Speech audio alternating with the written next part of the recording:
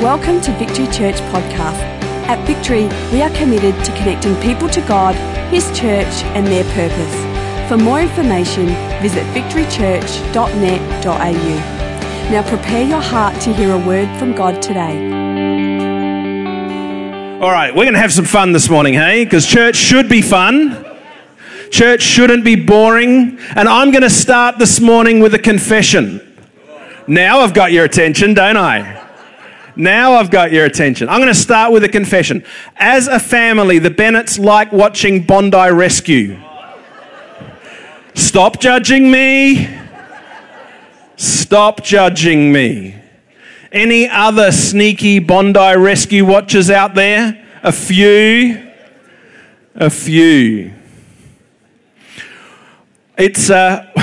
I love watching Bondi Rescue for a few different reasons. One of them is I love actually watching my son, Riley, my youngest, because he just has a knack of coming out with random things at various different times. And so I remember we were watching Bondi Rescue probably a week or so ago now, and one of the lifeguards actually nosedived their rescue board, and Riley just looks at it and laughs and goes, "Get wrecked." I'm like, cool, don't come and save me, buddy. I love Bondi Rescue for the camaraderie of the lifeguards. I love the way that they get on together, that they play practical jokes on each other, the tight-knit community that is. I love, just relatively speaking, the small number of lifeguards that there are watching over large crowds of people. They might only have a dozen lifeguards on, but there might be 20,000 people on the beach, which is amazing when you think about it. I love watching Bondi Rescue just to see the rescues that they perform. And I love it just seeing the various different things, the various different situations that they always find themselves in. Most episodes most episodes will show the lifeguard's routine. So when they get there first thing in the morning, their first job is to go up and down the beach and put out the flags to show where it's safe to swim. And they put up signs warning people. And the signs that they normally put up are dangerous currents. They're trying to say to the people, hey guys, there's an issue here. Be careful here. The dangerous currents signs are out. The problem? Bondi Beach is actually quite small. We think of it as being, it's the most iconic beach in Australia, but it's actually only 1 kilometre in length. And when you put 20,000 people into a distance of about 1 kilometre in length, finding a patch of sand or finding some water to actually go into can be a problem. So that means that the actual flags that they put up, which is the safe zone to swim, is actually quite narrow as well. And so because of the number of people and because of the narrowness of the flags, people tend to just swim wherever they want. Now, that, again, it's amazing to think a dangerous current sign is right there, and you see it being filmed. It says dangerous currents, and then there's people literally right behind it. And you'd look at it and you'd go, really? Surely the sign is enough to not go there. And yet, more than 5,000 rescues are performed every summer on Bondi. Either people see the sign and don't realise it, don't care, whatever, but the bigger issue that often happens on Bondi Beach is what the current causes. You see, the problem is that the current causes drift. And people may not want to be swimming in the area that says dangerous currents, but the current takes them to a dangerous place. See, at Bondi Beach, there's actually a number of sandbanks that are there. And most people go out on the sandbanks, they're fine, they're in water up to about their chest, everything is good.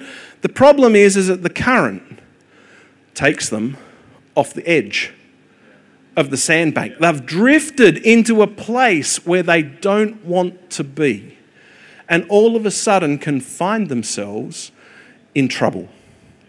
You know, whenever we use the word drift, it's not usually used in a positive sense. Have you noticed that? We talk about drifting in the ocean or drifting in the river, as in moving away. We talk about, well, when I was at school, I was always told about the early explorers of Australia and how some of them drifted off course into danger. For some people, please don't put your hands up. Driving down a multi-lane highway is difficult because we drift out of our lane. Even just this week, I had to respond to an alarm call out. And I went home and I thought, great, it's done with, now I can go to sleep. Only I didn't. I drifted in and out and in. Anyone had one of those nights? You're just drifting in and out of sleep. You don't sleep properly. You don't wake up feeling refreshed the next day. See, drift isn't actually a positive thing. Drifting is dangerous to yourself and to others. Think about that car in that lane. You move outside your lane, it's causing issues. Drifting is often unconscious. You're not aware that you're doing it. And so you find yourself in places that you don't want to be. Drifting always goes with the current, which is away from where you want to be, and drifting always happens over time. So just like drifting is not positive in the natural, it's also not positive in our Christian lives. When we think about it at times, what we see in the natural with things drifting also applies to us and our relationship with God. There are times when we're really close, and there are times where sometimes we just drift away. You know, from our recent Jonah series, we saw that Jonah had a very active no. God asked Jonah to do something and Jonah said no and ran in the opposite direction. I want to say to you today that if you're drifting in your spiritual life, you're also saying no. But it's not an active no, it's a passive no. When we're drifting in our spiritual life, we're moving away from the things of God, not towards them. And often, if we're not careful, just drifting and that passive no can end up in the same place as an active no. So we need to be careful with our drift. In Hebrews 2 verse 1, it says, "So we must listen very carefully to the truth we have heard, or we may drift away from it." A little bit of context about Hebrews. You know, we actually don't know who the author of Hebrews is. We know that he was a contemporary of Paul's and Timothy's because they're mentioned in the book, but we can't 100% say the author is this person. We actually don't even know 100% who the letter was written to. What we do know is that it was written to a group of Hebrew people. So they were people who were Jews, who knew all about the temple and knew all of God's laws. They had become Christians through what had happened, obviously, with Jesus. And then they were living outside of Palestine, which is the land where Jerusalem is the capital. So they were living far away. They had experienced some persecution, and they knew that they were about to experience some more. And because of that knowledge, hey, persecution is coming, it was actually causing those Hebrew people to drift. They were actually looking away from God and trying to find a way out rather than looking to Him for their strength. See, the dangerous current that they were experiencing was causing them to drift. And in Hebrews chapter 1, the writer goes to great lengths to talk about the supremacy of Christ, having a high view of Christ. He talks about Jesus being greater than the prophets and greater than the angels and greater than anything else we can experience. That's the whole of Hebrews 1.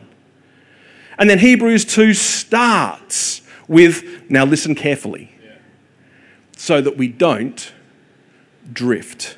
And I don't know about you, but often in my life, I will start to drift away from God when I lose my high view of Jesus. You see, if I make Jesus all about being my friend, and he is my friend, but if I only make it about him being my friend, I lose my high view of God. If I only talk about Jesus, my brother, and Scripture says he is my brother, but if I only talk about Jesus as my brother, I lose my high view of God.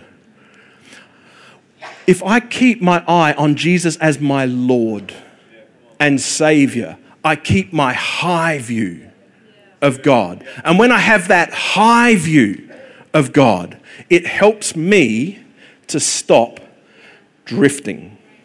You see, I don't know about you, but when I'm with God, when I have that high view, I just love spending time with God. I love reading my Bible because I get to know more about him. I love praying because I get to speak with him. I love being with God's people. I love attending church. I love coming to All In this Tuesday night, 7 o'clock, don't forget. I love coming to All In. I love being with God's people. But when I start drifting, I find that my focus shifts. You see, instead of wanting to be with God and pray and read my Bible, as I drift away, my desire to do those things gets less. And I then get into a self-defeating cycle. Because as I move away from God, my desire to be with him is less. And so therefore, I move further away from God. And as I've moved further away from God, my desire to be with him is less. And so I move further away from God. For me, how do I recognize when I'm drifting? I see my focus change. My focus changes from wanting to be with God to moving away from him. And of course, with a focus change, you don't just stop focusing on God, you start focusing on something else. And so as I stop focusing on God, as I'm drifting away, my focus moves more to the things of this world. And right now, I'm in a dangerous current that's pulling me away from the things that God has for me. When my focus shifts from God to the things of this world, I start substituting. When I'm with God, I find my identity in him.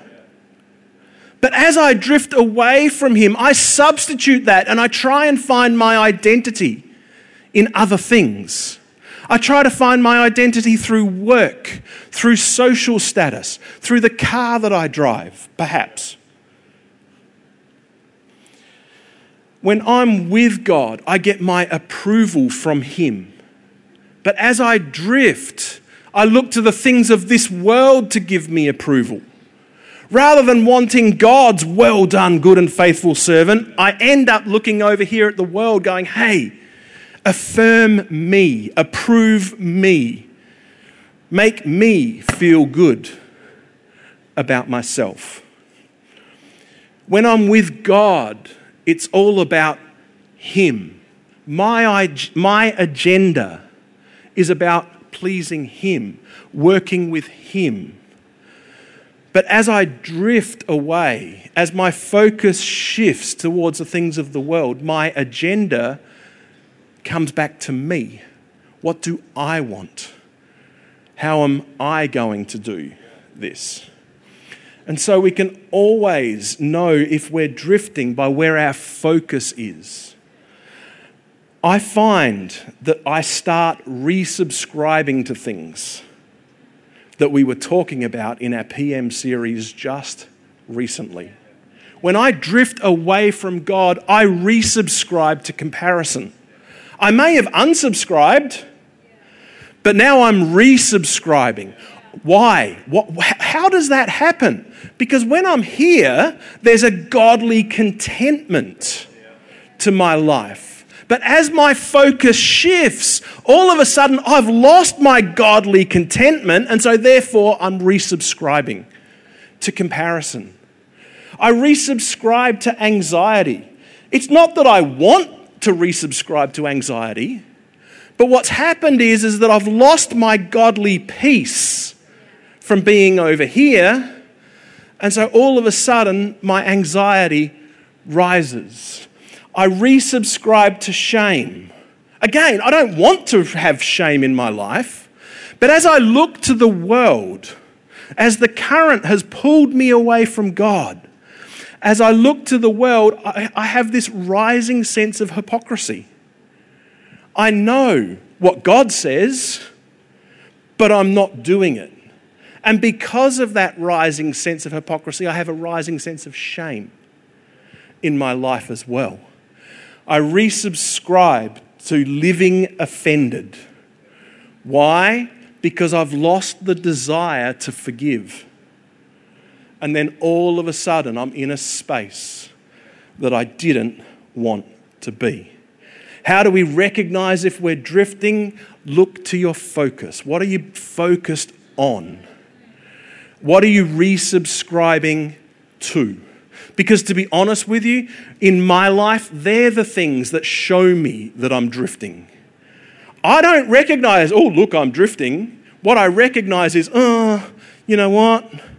All in's coming and I'm not sure if I want to go. Drift. Because when I'm with God, I want to be with God's people. I've drifted and I need to arrest my drift. More often than not, it's what I'm seeing in my life that's showing me that I'm drifting, not that I'm recognizing drifting in and of itself. So the question then obviously comes, now that we've recognized that we're drifting, how do we stop the drift? Again, the first thing, be alert. From Bondi Rescue, watching Bondi Rescue, the lifeguards are always alert. They're always on their post. They're always scanning. They might have someone talking to them, but they're always looking. They're always alert. They're always ready for action. Why? Because they know the dangers of Bondi Beach and they're looking out for the people that are there. Do you know what? They're actually more alert than the people themselves. The lifeguards have to be alert because the people themselves aren't even looking. Don't even know. And that's part of leadership's role in our lives. Sometimes we're not alert for ourselves, and we need a leader in our life to be alert for us. But what I know is that you can't always live in that space. You can't always be expecting someone else to be alert for you. We need to be alert for ourselves. In 1 Peter 5, verses 8 and 9, it says, stay alert. There you go. Stay alert. Watch out for your great enemy, the devil. He prowls around like a roaring lion looking for someone to devour. Stand firm against him and be strong in your faith. We need to understand that we have a very real enemy. And just like God has a plan for your life, the devil has a plan for your life. The devil wants to steal from you. The devil wants to kill you. And the devil wants to destroy you. That's why he prowls around like a roaring lion. Now, the devil has a very certain future. He knows what his future is going to be. But for right now, he has an authority that we need to be aware of, that we need to be alert to, and that we need to stand against. Do you know that the devil's hatred of you is actually not necessarily personal against you? It's actually by association. If you've ever thought, well, what have I ever done to the devil? Well, possibly nothing. But by association, the devil hates you. You see, God loves you. And the devil hates God. And so therefore he knows that the only way that he can get at God is to get at you. The Bible says that when we become Christians, Christ actually lives in us. And so it's not, me personally, it's the Christ in me that the enemy doesn't like.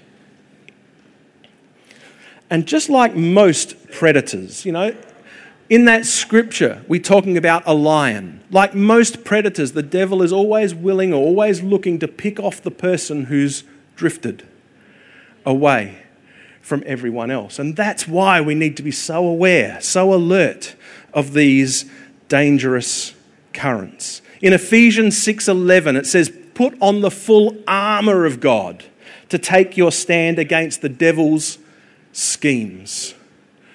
What are these schemes? They are the dangerous currents. The schemes of the enemy are the things that are going to cause you to drift away from God.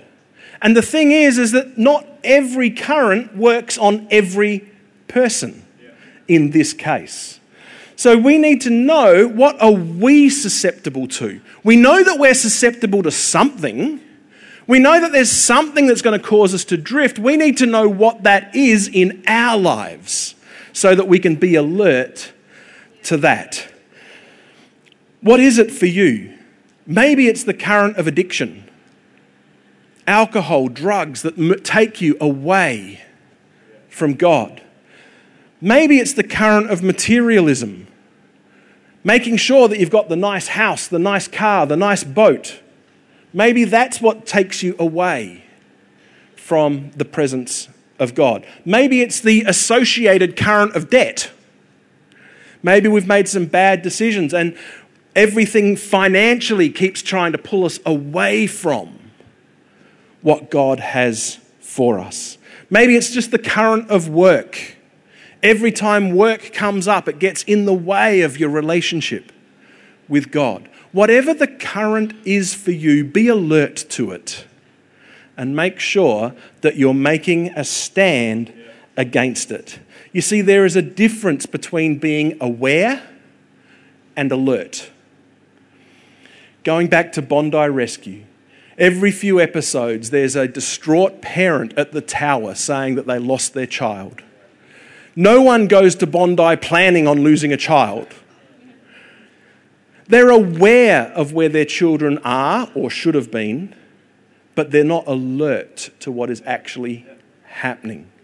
We need to move from awareness to being alert, to standing guard to make sure that we don't drift.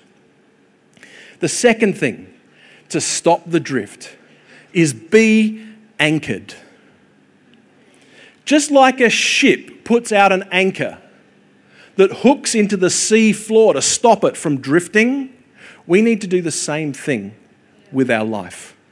In Hebrews 6, verse 19, it says, "This hope is a strong and trustworthy anchor for our souls. It leads us through the curtain into God's inner sanctuary." This hope. What hope is that? Well, if you read the preceding verses, it actually talks about the hope we have in the promises of God. The promises of God are actually the hope that we have moving forward. It was talking about the promises made to Abraham, and because we are all Abraham's descendants, the promises actually apply to us. And so because the hope is the promises of God, it's way more than what we normally say about hope. When I normally use the word hope, it's normally more in a wishful thinking kind of realm. Gee, I hope I get $1 million today. Well, maybe, but highly unlikely. Or maybe when I use the word hope, it's more in a just remembering for myself. Gee, I hope I remember to bring the washing in before the rain comes. But that's not the hope that this scripture is talking about. The hope that this scripture is talking about, it says that it's strong and trustworthy. Other translations actually say sure and steadfast. See, this is a hope. The promises of God are a given. They're a guarantee in our lives. They're a certainty. This isn't wishful thinking. This is guaranteed, sworn with an oath, going to happen. And it's great that we have this hope as an anchor, but our anchor also then needs to be firmly attached. Did you see in the scripture that it says firmly attached through the curtain? Now, I don't know about you, but through a curtain for an anchor doesn't sound very securely attached. What's happening here is that it's actually a reference back to the temple. You see, in the temple, in the inner sanctuary, there were two rooms. There was the holy place and the most holy place, or the Holy of Holies. And the Holy of Holies contained the Ark of the Covenant. And once a year, the high priest was able to go into the Holy of Holies and meet with God face to face. You see, when it says in Hebrews that this anchor goes through the curtain, that's actually the very same curtain that when Christ was crucified was torn from top to bottom. It's the same curtain that was ripped open so that every single person now has free access to God through what Jesus did. So what's this scripture actually saying? This scripture is saying that our hope is our anchor, and it's anchored in the very presence of God. The promises of God actually lead us to the very presence of God, and that's the anchor for our life. I don't know about you, but for me, that's great news. It means that that end is secure. It means that end is guaranteed. It means that I have a confidence in God, that I'm anchored securely, and I don't have to worry about my dangerous currents. But you might be sitting there this morning saying, hey, well, Ash, I sort of get that and I get what you're saying, but I don't feel secured. I don't feel anchored. Where's the problem? Let's try on the other end of the chain. Because on the other end of the chain is where we are. And as I said before, as a ship drops its anchor to stop it from drifting, it keeps that chain as short as possible to hold it in the same place. If you let out too much chain, the ship still drifts in a circle. And it can feel unsteady. It can feel unanchored, even though it is. And so for us to be anchored, we know that one end is secured. It's guaranteed. It's certain in the promises of God. And it then becomes our responsibility to make sure that we are keeping the chain as short as possible so that we don't drift. Remember, we're talking about how to stop drift. And my last point this morning is be active. Once you've recognized you're drifting, do something about it. Now, I don't know about you, but when I hear something like that, okay, do something about it, I'm like, okay, cool, give me the 3-step program so I know what I need to do. Yeah? Am I in good company this morning? Have a look at John 14, verses 23 and 24. Jesus said, "All who love me will do what I say. My Father will love them, and we will come and make our home with each of them. Anyone who does not love me will not obey me. And remember, my words are not my own. What I'm telling you is from the Father who sent me." What's the one word in that scripture that stands out to you? What's the one word? For me, as I read that scripture, often the one word that stands out to me is obey. I find that when I'm drifting, that I feel like I need to obey. I feel like I know what God is wanting me to do, and so if I just obey, then I can get back to where God is. I feel like that even though because I've drifted, I need to take my way back to God. But obey is not the most important word in this scripture. Love is. You see, the issue is not so much one of my obedience, it's one of my love. If I've drifted away from God, it wasn't because I was trying to be disobedient, it was that I let my love go cold. And so, how do we be active? We do what is needed to rekindle the love that we have for God. How do we stop the drift? We need to work on our love. The scripture says that we repent. Repent literally means turn 180 degrees.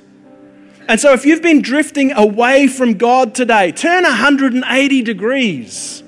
Face Him again. Let your love rekindle.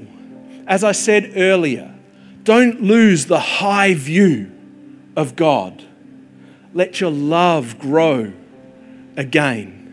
As the rest of the band comes,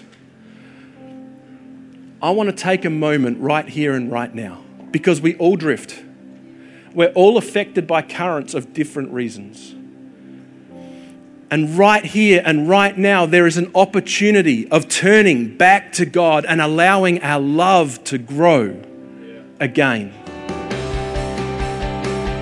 Thank you for taking the time to listen. If you have any questions, please email us at admin@victorychurch.net.au.